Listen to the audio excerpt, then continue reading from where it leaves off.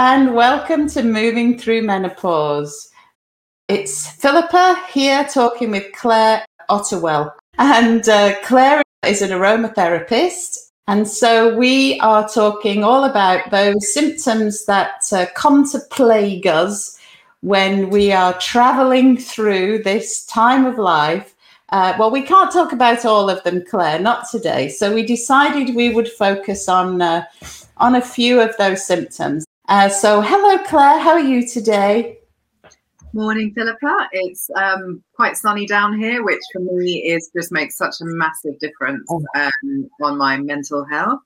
So yeah, I'm good. I'm glad the sun is shining and we're in spring.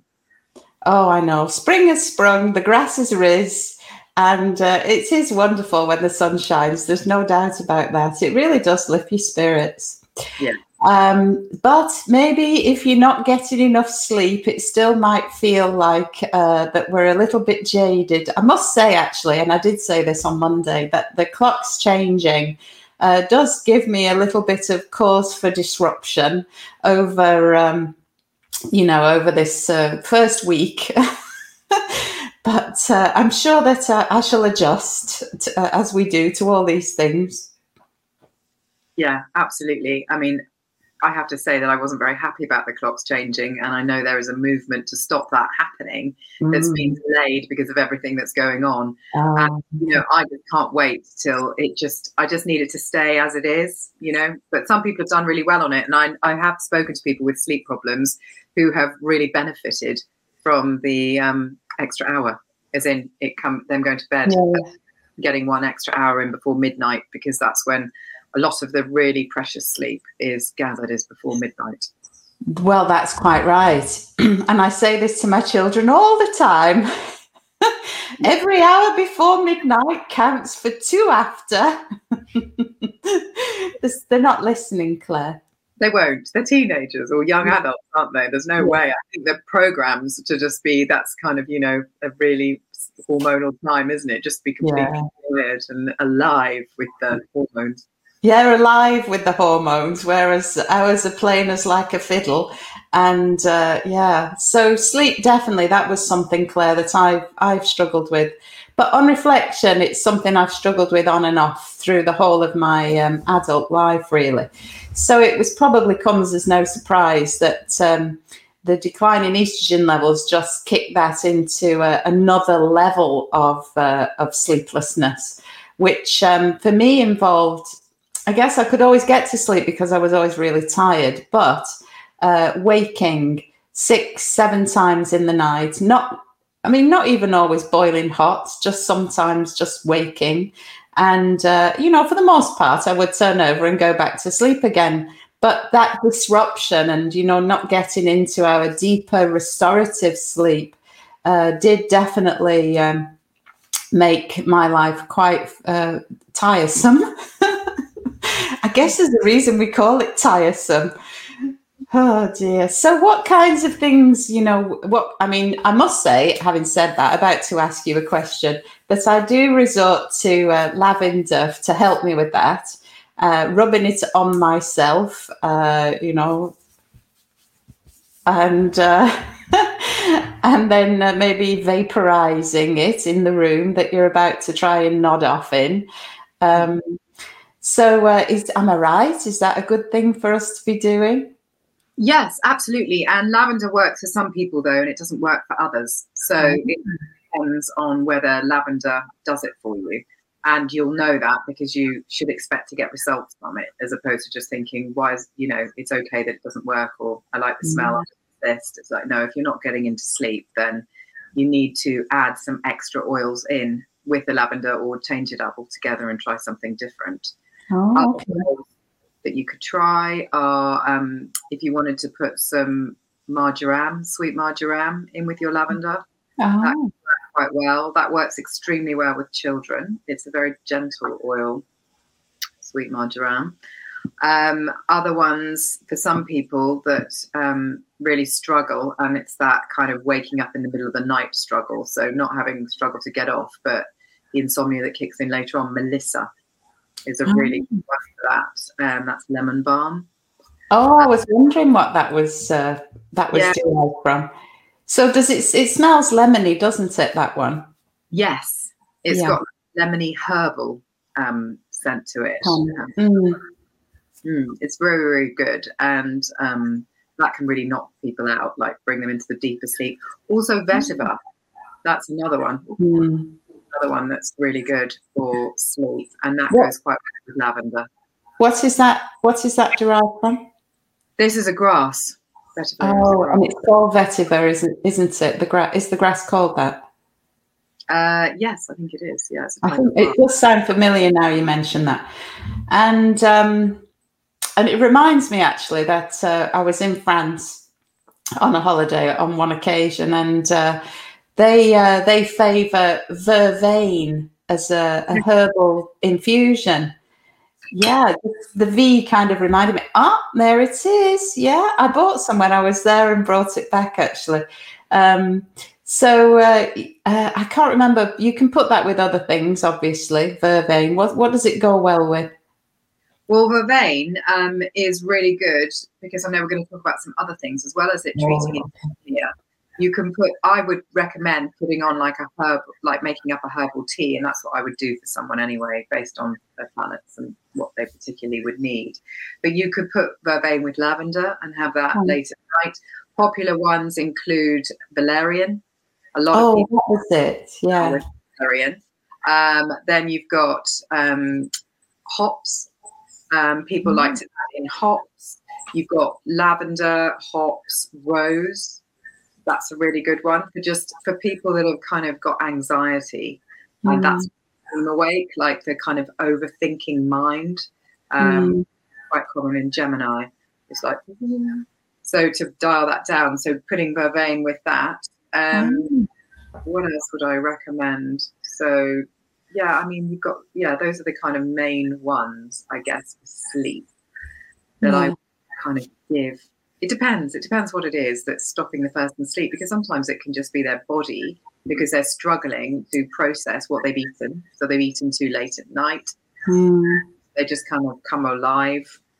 Also, I've noticed with alcohol. Don't even tell me. Wake up when it leaves your system, like your body's processed it, you kind of go off a sugar low, and then that kind of wakes you up as well. In processing. So in that case, you'd be looking at different kind of oils to help with that elimination. Yeah. So I mean, obviously there isn't one size fits all, and we're all different. And it is worth investigating or interrogating the source of symptoms, because that there are almost limitless combinations of the different kinds of things that could be contributing. And so treating it in the broadest sense, sleep, herbs are an adjunct, something that we can use alongside other approaches, as with the oils. And so this is something that I favour, a sort of multifaceted approach where we tackle the various contributing factors. And so something that I know helps me is meditation, for one. And actually, I get the most benefit meditating to help me sleep when I do it in the morning, actually. So you kind of think, oh yes, if I meditate just before I go to bed, that will help me sleep. But the physiological effects on the brain, we actually get the most benefit if we use it a bit like in a preventative way. And ideally in a morning, but definitely not leaving it to the very last thing at night. Unless you do it twice, perhaps you might want to do it twice. So that really helped me. And then, of course, the early morning exposure to light. We know this is something that will help with the chemical balances in the brain. The melatonin, I think it is, that helps us to sleep. And so, getting out in the fresh air, take some exercise, ideally before 9 a.m., if possible, to get the most benefit from that early morning exposure to light. And then, of course, reducing the blue light later in the day. And I kind of was curious to understand the distinction between television and handheld devices or computer screens. And basically, they all give off blue light, but because our televisions are so much further away from our eyes, we don't have the same negative effects from that blue light exposure that we might do from something that's much closer up to us. So, if you are, because that, that can be a thing, people watching movies and television on a computer screen, which invariably you end up sitting closer to, particularly if it's smaller. So, save your movies, put them on the television and sit further away. Absolutely, completely.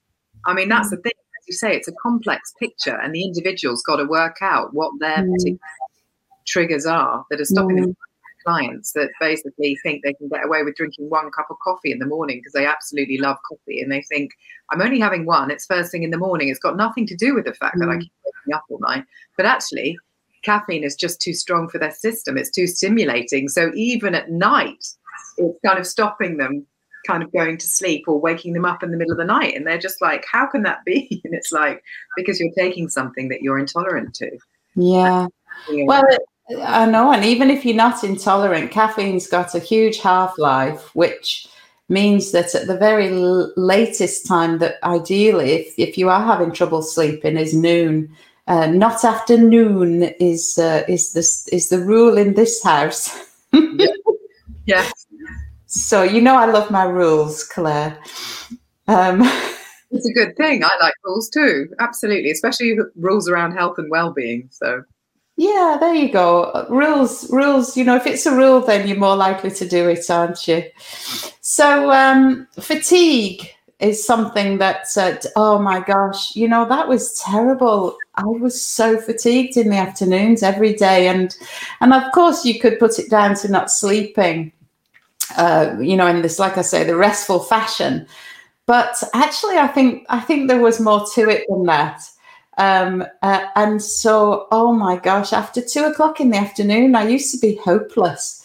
Oh gosh, it was murder.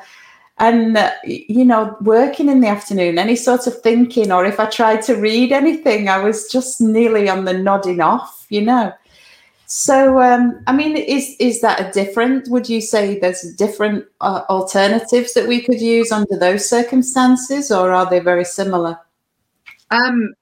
No, they're not similar, because one, you're asking to go to sleep, and the other, you're asking to kind of, wake up. You make a good point. And if it's in the afternoon and somebody's telling me that, then I would be looking at their diet and saying, what have you been eating and what have you been drinking? Because that is the most likely culprit, I have to say, as this digestion system just going, oh. So it's tired anyway, perhaps, stressed, perhaps. I mean, stress is a really big disruptor for positive digestion. And then you kind of so that's all going on, and all the kind of blood leaves your body and just goes down to your digestion system as it tries to sort everything out, and you're just left and utterly. So if that happens to you, then what you can do, other than obviously change your diet, but if that's not immediately possible, then the oils that will wake you up are the citric oils. So it could be orange, it could be lemon. Lemon's a really good digestive aid and also a waken upper. Peppermint. That's oxygenated. That's going to really kind of zing you back into life. And rosemary, that's another one which is really good for clearing kind of fatigue and waking you up and giving you greater powers of concentration and memory. Oh yeah, and I mean that's fantastic, isn't it? You remind me now. I do love the peppermint. That really speaks to me. And so, does it work in the same way if we were to drink an infusion as it would be to rub it on you? No. No. Well, no, because if you rub it on you, you're dealing with the medicinal properties of the plant only. There's no nutritive benefit, but you're getting the kind of, and the way I take the peppermint is the dry inhalation, a drop on the palms and then through that way and up the back of the neck. That's like the quickest way and the most enlivening way to get it into your system. You rub it on you as well, which you do afterwards, then yes, it's going to go in, but you really want that immediate kind of transition to the brain, taking it in that way. When you drink it, it has a different reaction, like drinking the tea. I mean, a drop of peppermint oil is ridiculous. It's something like 48 times as kind of strong as the individual herb itself. So it's a different thing. And also the herb itself is going to be the nutritional. It's going to have it's the whole plant. So it's much more gentle. And in that way, it's soothing, and it can wake you up as well. A lot of people have a lot of success with mint tea being something nice and fresh to kind of drink after a heavy meal. Also, lemon juice is going to be good, again, for that kind of, vitamin C wake up. And that's what you want. You want kind of vitamin C. You want calcium for waking up. What other things will be good for teas? I guess anything that's fresh, that's going to kind of make you feel zingy. So maybe licorice for some people. I like that really well. Yeah. Get some blends in the supermarket, mint and licorice together. Yeah, there is. Yeah. Okay, I'm here. I'm with you. Yeah. So. Okay. All right. Yeah. So ingesting it, you're more likely to have digestive effects on the digestive system. But I think, when you are drinking it, you're kind of sniffing it as well at the same time. Yeah. No, you are. You're going to have that wake up, but it's just going to be lots kind of more gentle. Whereas having a drop of peppermint oil or lemon oil is going to be like an immediate, wow. Okay. Yeah. Back in the room. Yeah. No, it definitely does give you that. There's no doubt about that. And I just, you said before, using things that you like the smell of. Generally, those are going to be the things that are appropriate or work for you. Yeah. Well, yeah, because if you love the smell of it, you're going to be like, oh, this is bliss. Whereas if you don't like the smell that someone's told you should be doing this, it's going to be horrible. I mean, I do have clients that hate peppermint. So, it really is a bit more Marmite than perhaps we can imagine. I think most people do like it, but there are people that are like, ooh. And in that case, I'm like, use rosemary. Same thing. Oh, okay. Yeah. Or frankincense. Some people as well. Heavy heads, tension headaches, fatigue, just kind of frankincense is also very kind of, awakening, enlivening, really good, passes the blood-brain barrier, so it gets right up there. So another good one. I do love that frankincense. It was a new one on me, but I do really enjoy it. And that's my son's school ringing me. Wonder what that's all about. Anyway, oh dear. So, thinking, I suppose my, as we know, my MO is movement. And so you can reawaken and reinvigorate with movement. And, and or actually micro naps, I did, and I would have done that. Put on a guided meditation, have a lie down. And if I happened to nod off partway through, then that was fine. I would allow myself that. And then, of course, luckily for me, there's the bell at the end, and that would wake me up. And I'd had a micro nap and honestly felt, ready to seize what remained of the day. And so it is, if that's something that we can fit into our lives, micro napping actually has been shown to be quite beneficial. And so, you don't want to go and lie down for an hour because then you will wake up feeling groggy. But, even I would sometimes just nod off for 5 minutes and wake up feeling like I'd had a real proper rest. So, give yourself permission to, if you are, at the point of feeling like you're about to nod off, then maybe you do need to have a micro nap, but set the alarm so that you're not going to be there for too long. How long would you say is like a good time for a micro nap then? Well, so the body's circadian rhythms go in 40-minute cycles. So it wants to be divisible. So either 20 or 40 is a good number. And so my guided meditations that I would use were 20 minutes long. And so I knew that it wouldn't be any longer than that. And that worked really well, actually. So, and then of course, if if going to sleep on the job is not an option, then perhaps moving is the other way of circulating the blood to the brain. If we just stand up, we'll get more blood circulating to the brain. Perhaps if you stand and do some windmills, circling the arms, like this, and just really get the blood circulating down to the fingertips, up to the brain, and actually deep breathing as well. We can change a lot about how we feel with the breath. And so there are invigorating breaths. We think about breathing as being something that we use, deep breaths to relax, but there are invigorating breath techniques.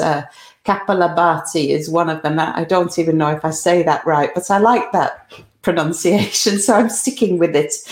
And so that's a more vigorous breath technique, and so invigorating thus. And so there are lots of different options. Things.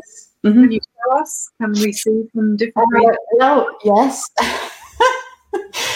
So there's different versions, actually. I was listening to Jay Shetty talk about his version of Kapalabhati, but in the context I understand it is, we're expelling air from the lungs in a forced fashion, which is a rapid exhalation, and that the inhalation that follows is almost automatic as the diaphragm moves. So you would obviously, in order to exhale forcibly, you've got to hang on.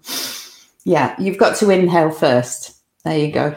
So we would begin with an inhale and then exhale. And this has got to be through the nostrils, of course. And it's using the diaphragm to exhale. I'm actually concerned that I haven't blown my nose, and I don't.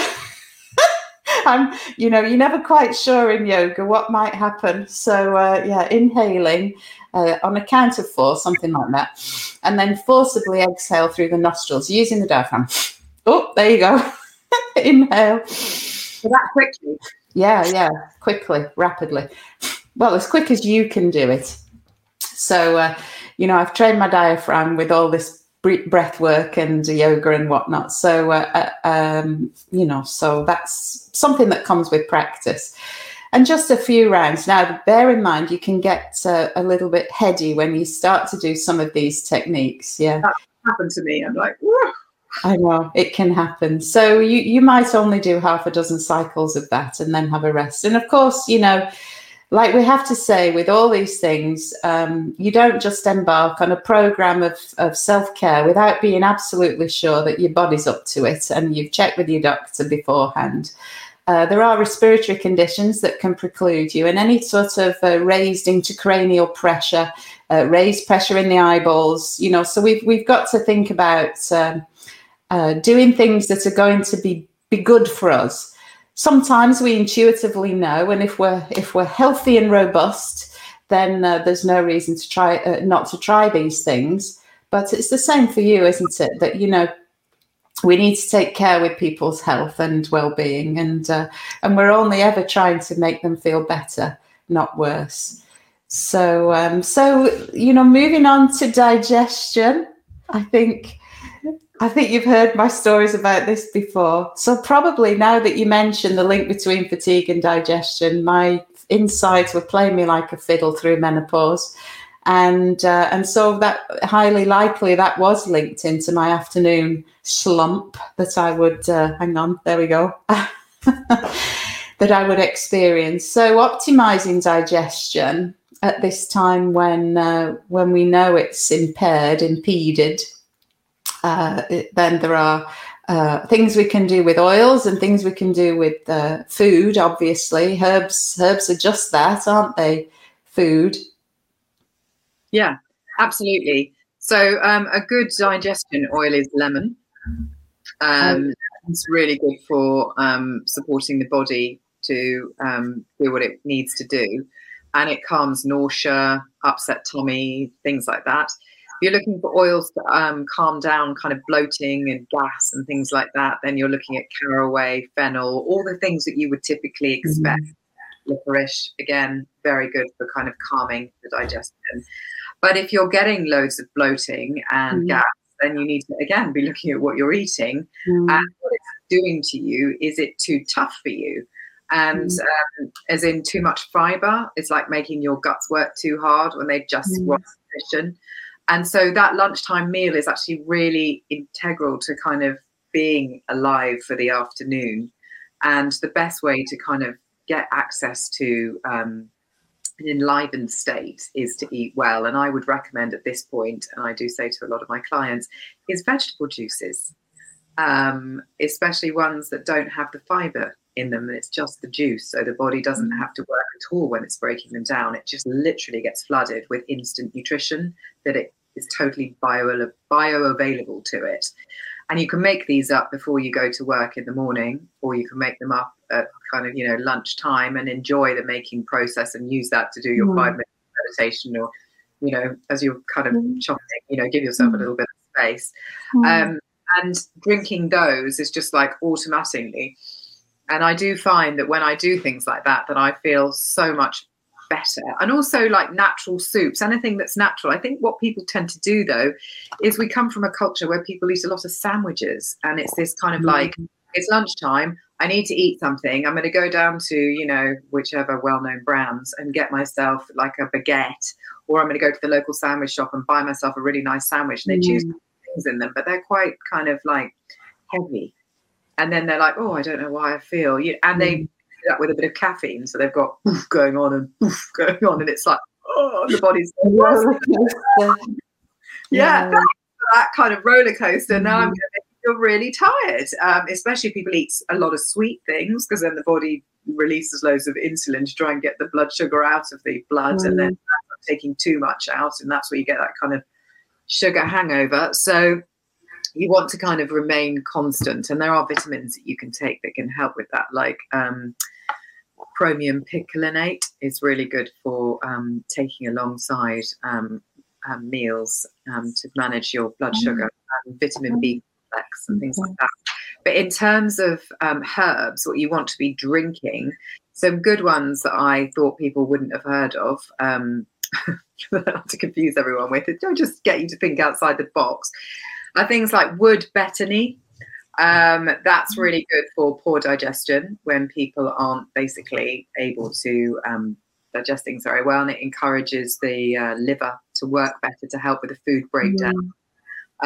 Then you've got vervain, which we already talked about, which is fabulous for also respiratory health, as well as, and headaches, tension headaches, things like that, digestion health.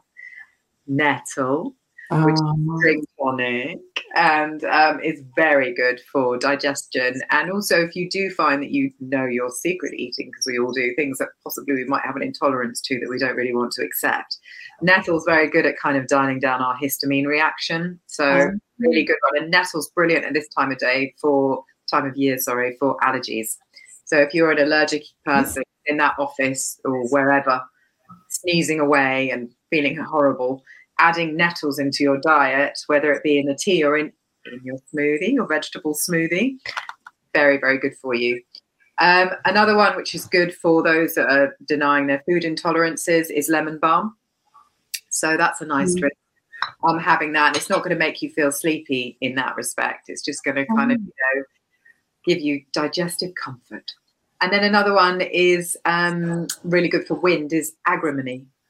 Yeah, and that's really good for kind of, the digestive tract, wind, spasms, things like that.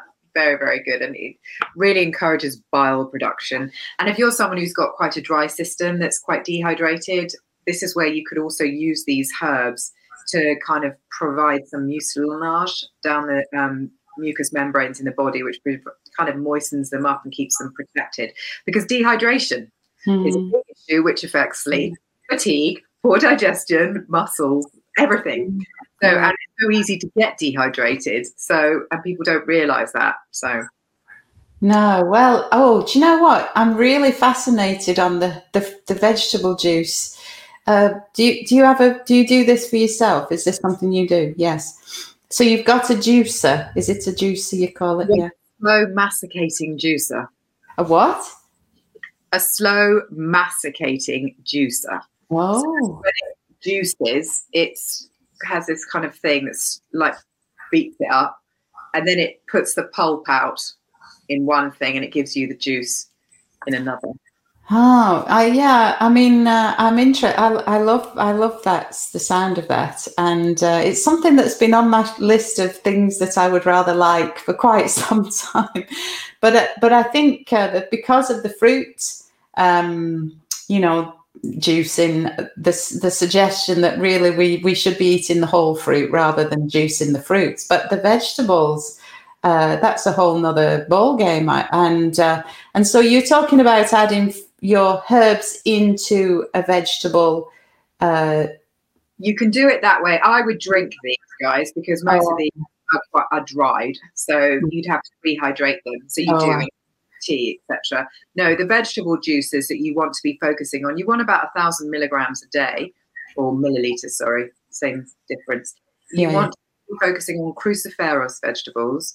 So what you're talking about here is like cabbages, kale, spinach, things like that. You want your greens, nettles, things like that going in the cruciferous, and that's the bulk of it. And then you want carrots, ginger, you could have beetroot, celery. I put apples in mine, but some people find apples, they can't tolerate them. I don't put a lot of fruit in them. I will go and pick all my herbs in my garden as well. So I might put dandelion leaves in, ground ivy, ground elder, hairy bittercress. I know, but they're really good for you. They've got ivy. Did you say ivy? Ground ivy grows across the ground. Oh, ground ivy. Okay. Pretty. It's got a little purple flower. Oh, okay. Things like that, especially weeds that have grown naturally, haven't been processed, because obviously picking them where the council's spraying all their pesticides, etc. Like I grow in my garden, and no animals defecated on top of them, so they're nice and kind of in good quality.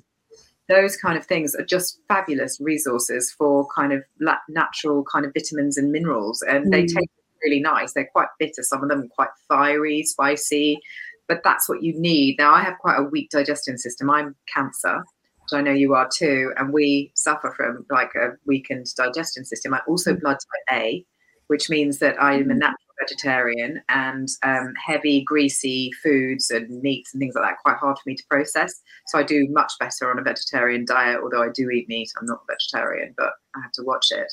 So vegetable juices with lots of greens in these things. So my gardens are fabulous because they encourage my liver to produce better bile, and they encourage my stomach acids to be stronger. So it's helping the whole kind of food breakdown process, which means it's more available for my small intestines to absorb into my body. Yeah. Well, I mean, there's so many things whizzing round in my head now. I don't know where to begin. We need a list, Claire.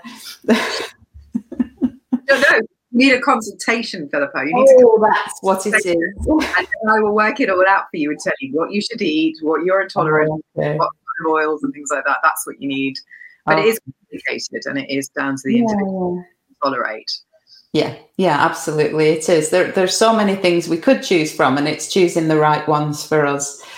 So, and movement, there's no doubt that movement aids digestion. There's lots of just walking, because I know a lot of people around the time of menopause suffer with constipation, and that probably does speak to dehydration to a certain extent.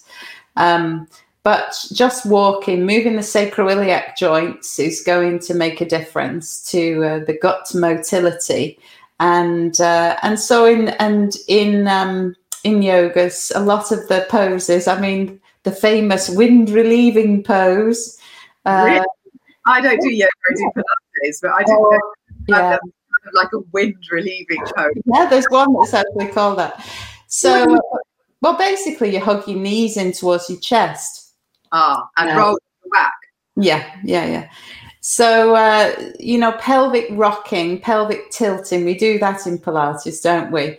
That can be something that just gives, it stimulates the gut, if you like.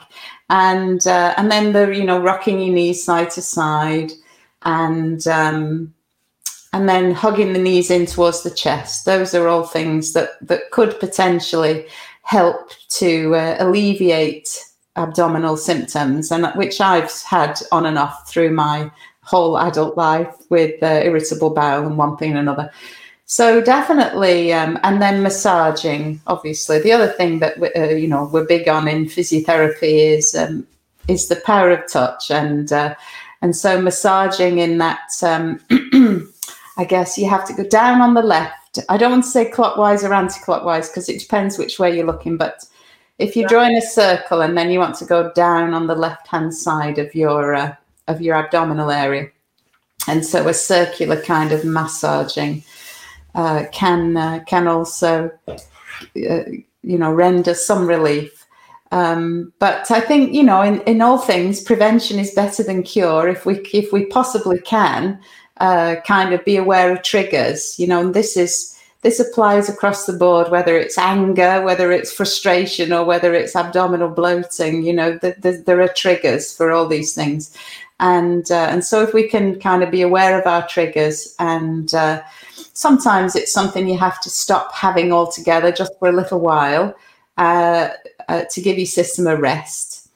And actually, that's the other thing that I've been doing more latterly is time-restricted eating, so that my digestive system does get a rest. I think this 24-hour lifestyle that we've kind of been thrust upon us, whether we like it or not. The availability of food, the fact that we could potentially be consuming almost every minute of the day whilst we are awake. It really, your digestive system works best if it has intermittent exposure, if it has work to do intermittently through the day rather than constantly. And so, like I say to my husband, that latte is a meal in a cup. Yeah. So, your body has to process that like it would a meal, albeit a smaller meal. And so to give your body a rest from nutrients and have intermittent exposure gives it the best chance to process things efficiently and effectively. So try and just rein it in a bit and go with the herbal teas, because they're giving us nutrients, but without any work to do, for the insides. Absolutely. And that's also why the vegetable juices are so brilliant when they're just juice themselves, because the body doesn't have to work to use them. So it gives your entire kind of digestive system a break. So it's really good, especially for people with acid reflux or have ulcerative colitis, anything like that. It's an excellent way of getting the nutrients with giving everything else a rest to do some recovery. So you can add one of those in, like with a light thing. So I sometimes have mine with Brazil nuts or something like that, some Brazil nuts. Then that, as in afterwards. So I've got a tiny not in there as well. That kind of gives my body a break in the middle of the day, and actually quite filling. I mean, I take a lot of vitamins because I believe in megavitamin dosing, so that also helps as well, balance any cravings out. Because I think that's the thing, when you're tired, you go for something sweet, don't you? Because you're like, I just need to get through. I'm going to have, a nice coffee. I'm going to have a hot chocolate. I'm going to have a piece of cake. I'm going to have a biscuit. And on the face of it, you get to feel good for a very short period of time. And then you can feel really dreadful again afterwards. You have another one. And it just becomes like a circle. I mean, I did a lot of survival on chocolate, it was absolute poison to me. But I've been eating chocolate. I've got a proper addiction for quite a few years now. And I really can't do chocolate. So I have actually managed to stop recently, but only with my mega vitamin dosing has helped stabilize my blood sugar so that I don't crave it. And then I'm okay. Yeah, that is hard, isn't it? That cyclical nature of cravings. I think, I'm loving the sound of the vegetable juice. This is going to be on my list of things that I'm going to bring into my life, which I haven't yet up until this point. I like the idea of, the meditative nature of chopping vegetables. I love chopping vegetables. Brilliant. You come to my house and chop mine then. It's a win-win. I'm really happy about that. And then, of course, we've left this to the last, and it's really, for some people, it's very significant that they suffer with the physical aches and pains. And, Claire, I don't know what it was about me and perimenopause, but I think I had them all. There's very few symptoms that I didn't actually have. And so what I noticed that I'd never felt before was in the small joints in my fingers and in my feet. So that was my joints, I suppose, aching. And then secondly, oh my gosh, the worst DOMS in the world. So I'm going to say that, and people will say, well, DOMS, what on earth are you talking about? What I'm talking about is delayed onset muscle soreness. And so that's that sensation that when you've done a workout and the day after you're thinking, oh, gee whiz, my thigh muscle's hurting or whatever. And that's your DOMS kicking in. And so for me, I've always exercised regularly and, and fairly intensively because I love it. And, and I've had DOMS on and off from time to time, but through that perimenopause stage, I really was struggling to, I'm thinking, you know what, I hardly did anything. This wasn't a strenuous workout. Why? And it wasn't just one place. It was just the whole of me hurting afterwards. So what kinds of things have you got up your sleeve, Claire, for this? Well, the first thing I'd say to people is just be really mindful of the fact that you seriously cut back on your exercise when you are going through this. As in, you need to exercise, but it has to be more gentle. And what gentle means to one person doesn't mean the same to the other. So some people can, they love bike riding, cycling, so that cycling's absolutely fine for them. And other people, they love running. You just got to work it out. But if you're getting a lot of that stuff, then it's a very clear signal to calm down, because your body's just going, I can't do this as well. I'm trying to get you through this huge transition and you're giving me this as well. What are you doing? So when you're in that what are you doing stage, obviously nutritionally resourcing yourself properly is imperative. If you don't give your body enough vitamin C, it can't repair very well. And then you need all the other minerals that go alongside of that to support it. But in terms of instant relief, then on the oil front, we're talking peppermint again, because peppermint applied topically is an analgesic. So it will really kind of reduce inflammation, cool down those muscles, soothe you. Eucalyptus will do the same thing. Lemon also helps with clearing away any kind of damaged cells or any kind of bruising or things like that. You want lemon to help to get rid of the kind of damage. Lavender also analgesic and also really helps with aches and pains. Rosemary, put those all together, you smell divine, and that also helps with aches and pains. They all kind of potenate each other. Really good. And what you can do is run yourself a nice hot bath, put in some Epsom salts, some Himalayan pink salts, and add those oils in and have a soak for 20 minutes, and you will feel enlivened. And you want to just be drinking water before and after, or one of these natural herbal teas, because that process of osmosis is drawing quite a lot out of you. And people get the mistake of, and also don't get up too quickly, of getting out of those things and thinking, oh, I feel so much better, I'm just going to have a beer or a glass of wine or a gin and tonic. And it's like, no, you just need to rehydrate and ideally bed. So this is kind of something you do last thing at night, really. Have a very deep bath, like a nourishing bath, get out, put yourself to bed and just let that body recover. Herb wise on that, it's really kind of, there's lots of different ones that will help as such, like you could drink them peppermint, but I'd say I'd go oils more than eggs. I'd go oils, and I'd be looking at kind of, making sure I had enough magnesium, so you can get magnesium tablets, because magnesium's really good, isn't it, for relaxing the muscles. So it's about that. Potassium, helping the muscles to do their job properly. So zinc, magnesium, vitamin C, the omega oils to make sure that you're oiled up. Because yes, I went stiff as well. Literally, I felt like I'd literally become an old woman overnight, because mine was a menopause. So it literally was. One day I was okay, the next day I wasn't. And so that was very dramatic. And oiling your system up, and things like avocados, good things with good kind of quality fats in them that you need, that your brain can use, your muscles can use. Mackerel, oily fish, things like that, really, really good. And you kind of got to see yourself in this whole 3D kind of experience. And if you do feel that you're over exercising, which you will know if you are doing, what's going on for you? What are you running from? There needs to be some time thinking about kind of, what is it that's driving this over exercising?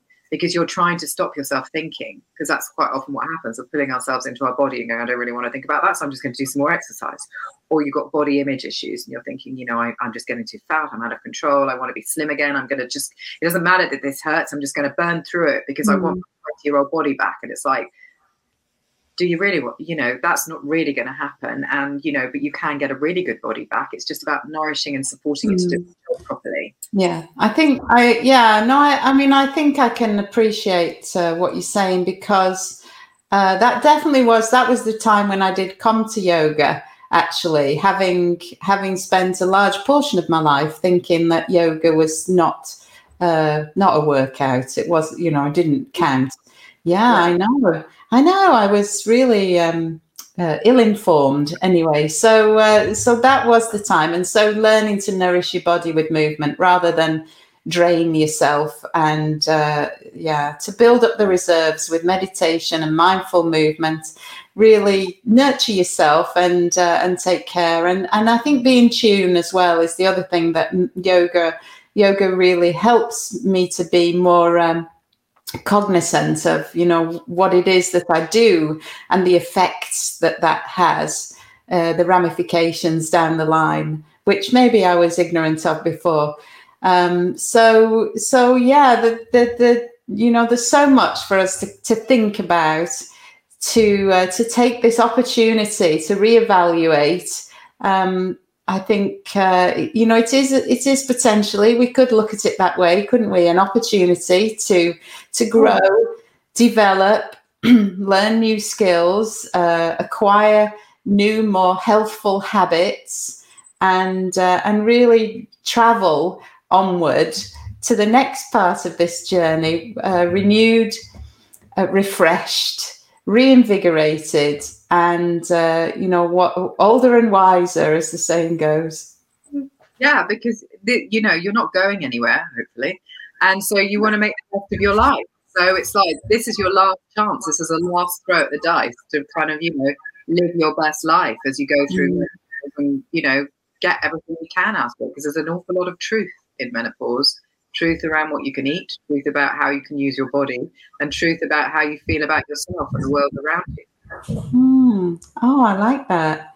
Well, thank you so much for this chat today. I think, we've covered a lot of ground. So thank you again, Claire. Lovely to catch up and chat. You too, Philippa. Thanks for the opportunity. It's always a pleasure. Thank you. You're welcome now. Have a good day. You too. Cheerio.